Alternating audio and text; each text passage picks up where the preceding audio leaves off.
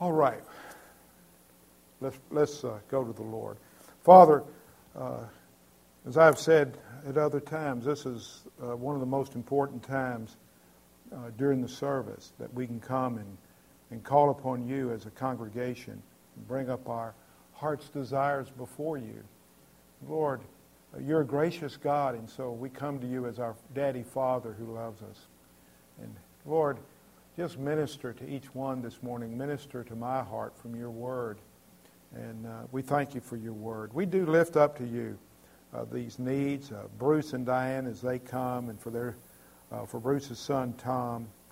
And Lord, I would pray for Kevin as well as he will be speaking. Just give him the words to say, just what you would have him to say. Lord, we lift up Harry to you, and who's not feeling well. We pray for strength for him, just encouragement. For our daughters as they're together in Mexico, Lord, that it might be centered around Christ.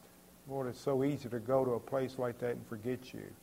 But I pray, God, that they would center this time around Christ, just sharing what Christ means to them. And Father, we thank you that Sue McCormick is doing well, and that we continue to lift her to you for strengthening. For Kyle, who's struggling at work, and as he ministers to Hodge, I pray for that relationship and for Ben's relationship, God, that just continue to use him as he stands out as a believer.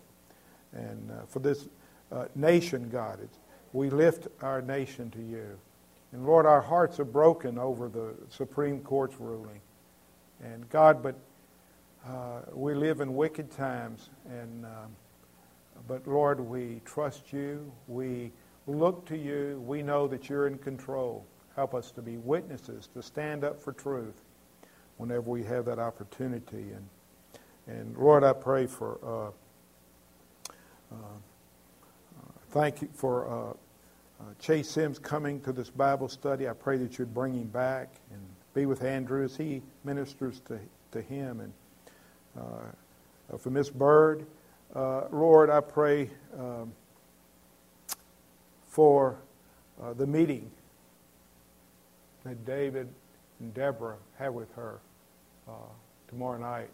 God, just use them. Open CG's heart to who you are. God, without you, we can do nothing. By the power of your Holy Spirit, Lord, come. Minister and touch her heart. And may they see the love of Christ in David and Deborah, and that she needs you. And so, Lord, we just lift these things to you and praise you, Father, for hearing our prayers, for answering our prayers. And we give you all the glory in Jesus' name. Amen. Turn to Mark chapter 1. Mark chapter 1. And we'll be looking at Jesus' baptism this morning, and some interesting things here. And last week we started our series in the Gospel of Mark, in the life of Christ. And John the Baptizer comes, as the Old Testament had predicted, teaching that people need to prepare their lives for the coming King. And that's true today. He's coming again. We better be ready. He preached repentance, which means a deep inward change of the direction of the heart, resulting in a changed life. I'm just going over this quickly. He preached confession of sins, where you recognize that you're a sinner. You agree with God concerning that, and you say, I confess I can't save myself. I need Jesus. He preached forgiveness of sins, where God sends away our sins, past, present, and future, forever. They're gone. And he preached about the Mighty One in verse 7, which is really the focal point, about Christ, about Jesus. And later on he says, he must increase, and I must decrease. And Mark speaks of the King who comes as a servant. and how we need to have servants' hearts like Jesus. And that's found in chapter 10, verse 45. John the Baptist pointed men to Christ who would baptize with the Holy Spirit. We need to be pointing mankind to Christ who baptizes with the Holy Spirit. John realized it was not about him. He baptized with water, which has no power to save anyone. Water baptism will not save you, even though there are some churches that would teach that you receive the Holy Spirit when you're baptized in water. That is not true. It's just not true. You must be born again by the Spirit. You must trust the Lamb of God who takes away the sin of the world. This morning we see how Jesus began his public ministry by being baptized. And so let's read Mark chapter 1, verses 9 through 11. In those days, Jesus came from Nazareth in Galilee and was baptized by John in the Jordan.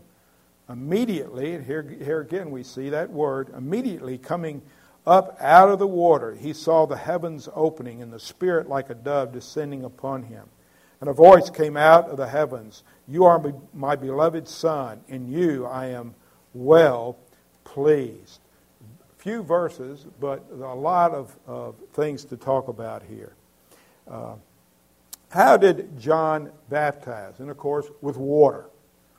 And of course, the argument was through the years is, did everybody go under the water? Did he sprinkle or pour water on them? I was raised believing that he was immersed and was taught that at school pretty much.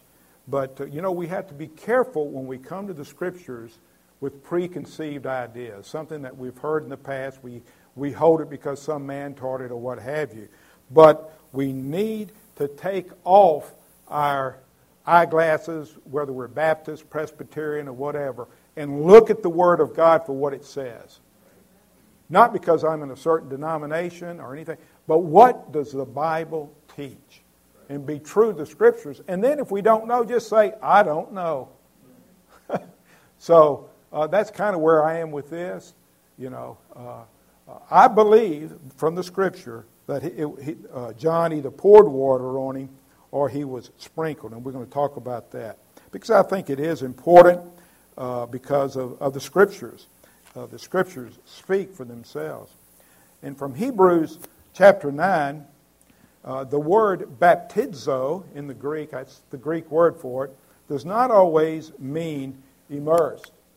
And we have Hebrews 9:10 says, "Since they relate only to food and drink and various washings," and that's baptizo, regulations for the body imposed until the time of Reformation. Now, we're not going to talk about what all that means, but we see that again in verse 13 of Hebrews 9, verse 19, and verse 21. They're all examples of sprinkling. And in the Old Testament, it was all sprinkling or pouring. And why did they think that John might be the Messiah? Have you ever thought that? Why did they think John might be the Messiah? Well, in John 1, 19 through 25, it says, "This is the testimony of John. When the Jews sent to him priests and Levites from Jerusalem to ask him, 'Who are you?' And he confessed and did not deny, but confessed, 'See, I am not the Christ.' But why did they think he was? They asked him, 'What then? Are you Elijah?' And he said, 'I am not.' 'Are you the prophet?' And he answered, 'No.' Then they said to him, 'Who are you?' So that we may give an answer to those who sent us. 'What do you say about yourself?' He said, 'I am a voice,' which we saw last week, 'of one crying in the wilderness, make straight the way of the Lord, as Isaiah the prophet said.' Now they had been sent from the Pharisees. They asked him and said to him, 'Why then are you baptizing if you are not the Christ, nor Elijah, nor the prophet?'" In other words, they thought he was. Why? He was baptizing. I think that's pretty clear from Scripture. What does the Old Testament say about the Messiah who was to come? And of course, they knew the Scriptures. The only thing is they didn't understand the type of baptism, I believe, that Jesus was talking about, okay, which was of the Holy Spirit. Thus he will sprinkle, notice, sprinkle many nations. Kings will shut their mouths on account of him. For what had not been told them they will see, and what they had not heard they will understand. And he will baptize many nations. With what? The Holy Spirit. The Holy Spirit, you see. And so they were saying, are you the Messiah? Because you are coming baptizing. And he said, no, what? I baptize with water, but there's one who's coming, who's going to baptize with the Holy Spirit. Amen. Hallelujah for that. He is the Messiah, this one who is coming. And water does not change hearts. Water does not change hearts. And another thing that's interesting, notice it's all sprinkling. When he was come, he would be sprinkling many nations. You know, if John had been putting people under the water, probably another question they would have asked would, why have you changed the mode when it says that you'd be sprinkling? I mean, that's an argument from silence. I understand that. But it's just something to think about, you see. And when we look in the Old Testament, it was all about sprinkling. And but baptizing Christ was the high point of John's ministry. Remember, in verse 7, it said that John was a very unworthy man. But I can tell you something right now. I am an unworthy man. You are unworthy as well. And so John was absolutely right here. I am unworthy to even untie your sandals, to stoop to you. Why? John realized who was before him. He realized that this was the Lamb of God who was going to take away the sins of the world. And he had a tremendous privilege here of baptizing Jesus. What was Mary's privilege? Giving birth to Jesus, you see. God gives us all different privileges. What is our privilege? To share the gospel with everyone. That's a privilege. I hope you realize what a privilege. You're telling people that he is the King of Kings and Lord of Lords, and you can have eternal life through him. I mean, that's shouting. Now, what about the facts of Jesus' baptism? For one thing, when did it happen? Verse 9 says, in those days, literally in those days. In Luke, it says in chapter 3 and verse 7, when people were coming out to be baptized. And so that's in those days when people were coming out to be baptized. Where was he from? Nazareth in Galilee. Where was he baptized? In the Jordan. These are simple things, but nonetheless, they're from the Scripture and they're important. Why was Christ baptized? Why was Christ baptized? Remember that John was baptizing people. Why? Because they were sinful. Now, is that why Jesus was baptized? Because he was sinful? Absolutely not. He was the perfect Son of God. He was the sinless Son of God and did not need to repent of his sins. You know, even John tried to stop Jesus from being baptized. That's found in Matthew 3, 14 and 15. But John tried to prevent him, saying, I have need to be baptized by you. And do you come to me? In other words, I am so unworthy. But Jesus answering said to him, permit it at this time. Why? For in this way it is fitting for us to fulfill all righteousness. Then he permitted him. In other words, I need to be baptized by you, Jesus. I am the sinful one, not you. Why are you coming to me? What was Jesus' response? We find it in verse 15. Permitted at this time, it is fitting, he says, to fulfill all righteousness. To do what is right.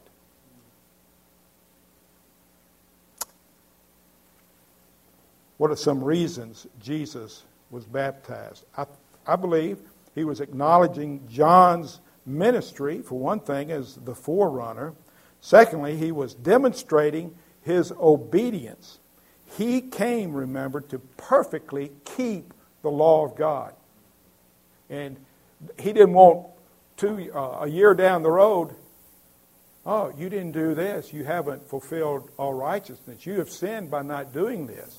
And so he was baptized to fulfill all righteousness. This is when he started his ministry. He was coming to be sprinkled as our high priest with the water of purification as he started his ministry. If you go back and read in the Old Testament, the Levites and the priests at the age 30 were what? Baptized, sprinkled with water. Again, sprinkled with water. Now, anyway, we won't go there. But I really think he was either water was poured on him or it was sprinkled. But anyway, this is what was done. And so I think in all the art galleries where you see these beautiful art paintings of Jesus being baptized, he's usually with his hand pouring water on him or with a bowl or something like that. And I think that's probably very accurate. Probably very close to the way it was. And another thing, John baptized thousands of people. I mean, can you imagine doing that all day long? You wouldn't even be able to walk. After the first 100, I wouldn't anyway. But so I think no, he was doing it as it was taught in the Old Testament. They didn't need special clothes or anything. They were going down into the Jordan where there was lots of water.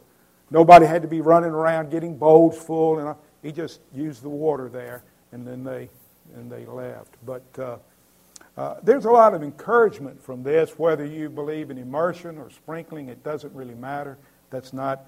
But I'm just saying, look at the Scriptures. See what's in the Scriptures. But the encouragement is we see Jesus is our high priest who is in heaven interceding for us. In the Old Testament, the priest entered the Holy of Holies with the names of the tribes on his shoulders and his breast.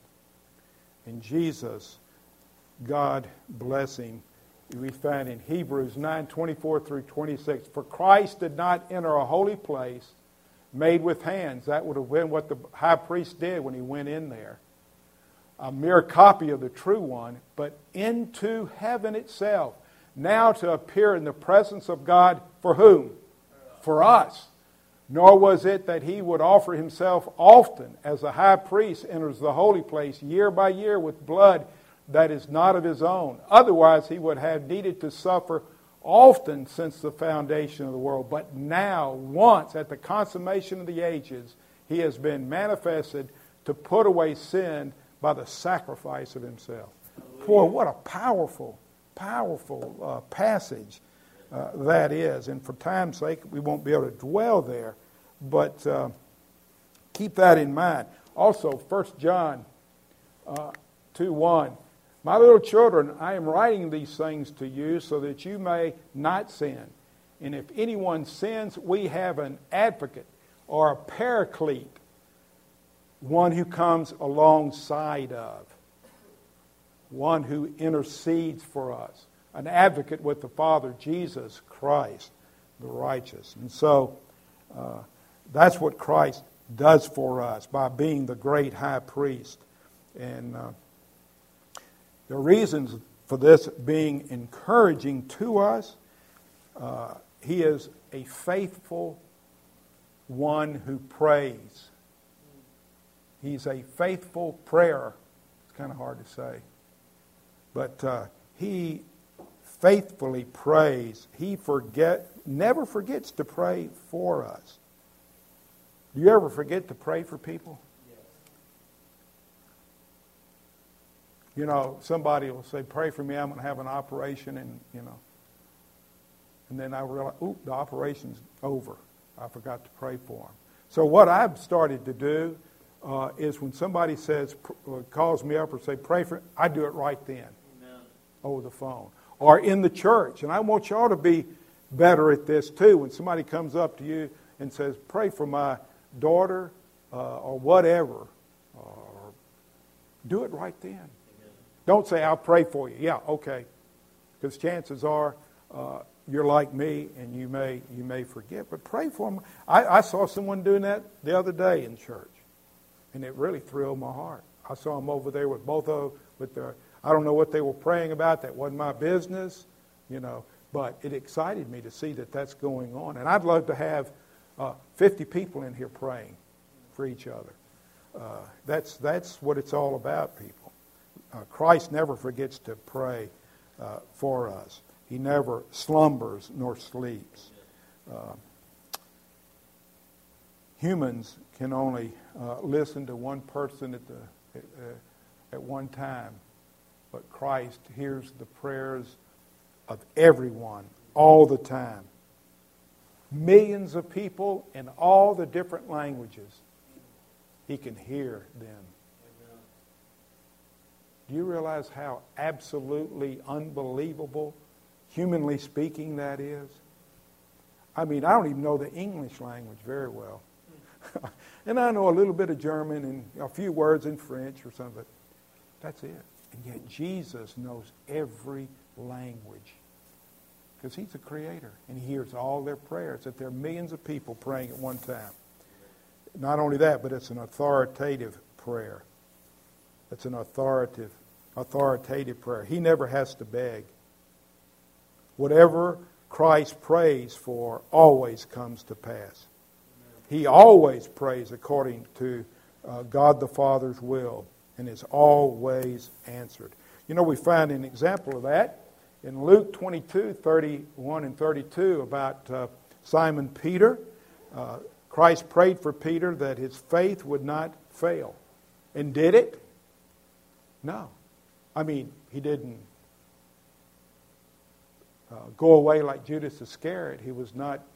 But anyway, Simon, Simon, behold, Satan has demanded permission to sift you like wheat. But I have what?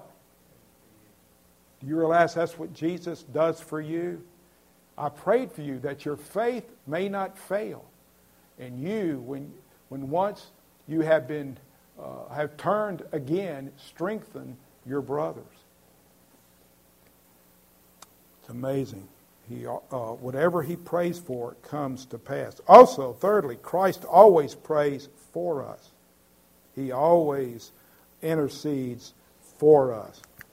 Hebrews 7:23 through 25. The former priest, on the one hand, existed in greater numbers because they were prevented by death from continuing. But Jesus, on the other hand, because He continues forever, holds His priesthood permanently.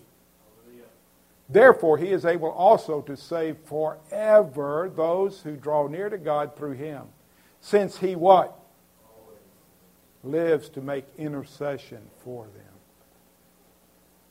Isn't that, that's exciting. That's encouraging to me to know that my wonderful Lord, who can hear billions of prayers at one time, is praying for me. Now, how can that be? I don't understand that, but I believe it. I believe it. He is God, and He has declared it. Also, Christ knows our deepest needs. He's a sympathetic high priest. Hebrews chapter 4, 14 through 16. And see, I'm saying this is that Christ was anointed as high priest. He was the great high priest. And He needed to be baptized in order to fulfill all righteousness. But now, what is He doing for us? Therefore, since we have a great high priest who has passed through the heavens, Jesus, the Son of God, let us hold fast our confession. For we do not have a high priest who cannot sympathize with our weaknesses, but who has been tempted in all things as we are, yet without sin. Therefore, let us draw near with confidence to the throne of grace, so that we may receive mercy and find grace to help in time of need. Boy, I tell you, the book of Hebrews is incredible, isn't it? And our high priest and what Jesus does for us. And He knows our deepest needs, and He's moved with compassion. And we can come, what? To the throne of grace. Boldly. Why? Because of Jesus, our great high priest, who was sacrificed for us. Also, he is the defense lawyer who never loses a case. And Romans 8:33 and 34, who will bring a charge against God's elect? God is the one who justifies. Who is the one who condemns? Christ Jesus is he who died, yes, rather who was raised, who is at the right hand of God the Father, who also what? Constantly intercedes for us. The Scriptures are just filled with Christ, the intercessor. And that's encouraging to me. I hope it is to you. But anyway, now back to the baptism. That was kind of a side note. But Jesus, in verse 10, see heaven torn open like a veil. And that's what the word is. The heavens open. The same word is used when the veil was rent from top to bottom. Torn open, torn apart. And this is what it's like. The Holy Spirit comes down as a dove. And this was, I believe, proof to John the Baptist. John 1:33 and 34. I did not recognize him, but he who sent me to baptize in water said to me, he upon whom you see the Spirit descending and remaining upon him, this is the one who baptizes in the Holy Spirit. I myself have seen and have testified that this is the Son of God. Amen. John was sure, because of what he saw, that this was and is the Son of God. And we see that Christ always had the Holy Spirit, but this was an anointing as priest. And we see in Acts 10:37 and 38, you yourselves know the thing which took place throughout all Judea, starting from Galilee after the baptism which John proclaimed. You know of Jesus of Nazareth, how God anointed him with the Holy Spirit and with power, and how he went about doing good and healing all who were oppressed by the devil, for God was with him. You see, his baptism was about being anointed by the Holy Spirit. Now, he already had the Holy Spirit, don't misunderstand me, but it was a outpouring of the Holy Spirit, an anointing. And I don't pretend to understand all that, but the Spirit of God was upon him. Luke says, the Spirit of the Lord is upon me because he anointed me to preach the gospel to the poor. Speaking of the Messiah, he has sent me to proclaim release to the captives and recovery of sight to the blind, to set free those who are oppressed. And that's exactly what Jesus did. And that's what we're going to see he did. His actions proved who he was. These men would not have followed a simple carpenter who just made claims and didn't see with their own eyes what he was able to do. They saw arms that were withered, completely restored. And they record that for us. And it's amazing. It's amazing. And it's the truth. And so we see the Trinity is involved in this. The Holy Spirit coming down in power. And the Father was also involved in the baptism. We see that in verse 11. Also from Isaiah 42:1. Behold my servant whom I uphold. Father speaking, my servant Jesus whom I uphold. My chosen one in whom my soul delights. I have put my Spirit upon him. He will bring forth justice to the nations. Isn't that amazing? Old Testament. The Father speaking of the Son, I delight in him. And he says, this is my beloved Son in whom I am well pleased. Whoa! This is the God that we serve. And he says that he was well pleased with Christ. I was well pleased. He's always been well pleased with the Son. This is a timeless statement here. This is my beloved Son in whom I am well pleased from all eternity past and continue even to this day. I'm well pleased with him. When you look at yourself, what do you see? What about me? How does this apply to me? When you look at yourself, what do you see? You see shortcomings. You see imperfections. And I'm speaking of myself here. You see failures. You stumble. You fall. You see how unworthy you are, like John the Baptist did. You're like Paul, who said, "O wretched man that I am." But when God looks at you, because he sees you in Jesus Christ, what does he say? Same thing the Father said to Jesus, because you're in Christ, I am well pleased. I want that to really sink in. I've mentioned that before, but I want you to really let that sink in. God is well pleased with you this morning. Is it because of anything you have done? No, because all your righteousness is filthy rags. But he is well pleased with you because of the righteousness of Christ.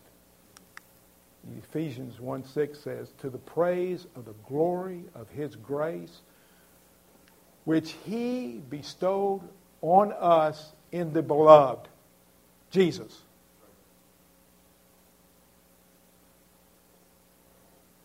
It's because of Jesus.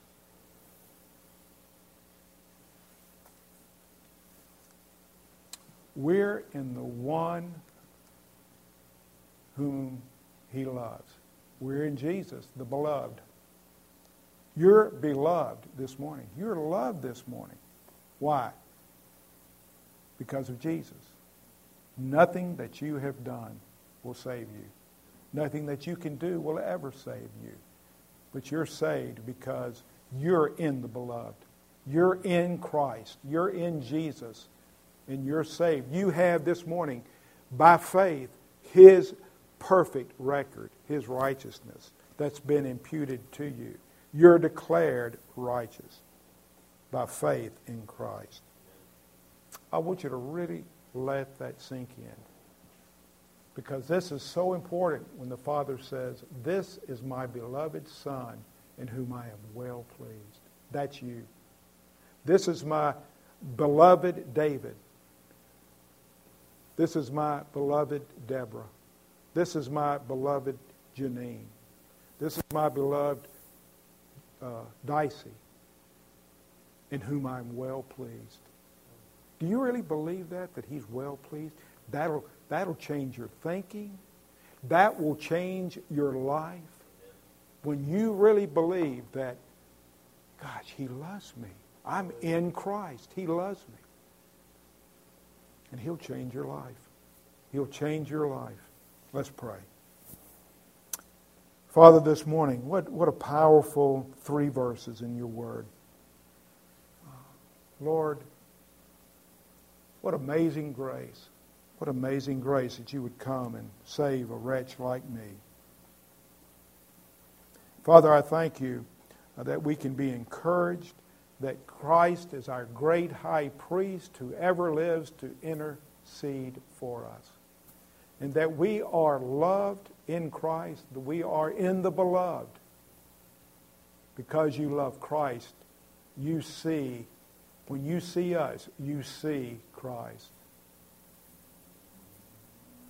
Lord, help us just to rest in his finished work. Lord, help us to believe that he loves us, that he is praying for us constantly, that he doesn't go to sleep, he doesn't go off on vacations, but he is with us even now. And he will always be with us because we're in Christ. Lord, just teach us. Encourage our hearts, Lord. Fill us with your Spirit. Lord, we need you. I need you, God. Thank you for ministering to us this morning and ministering to me. In Jesus' name, amen.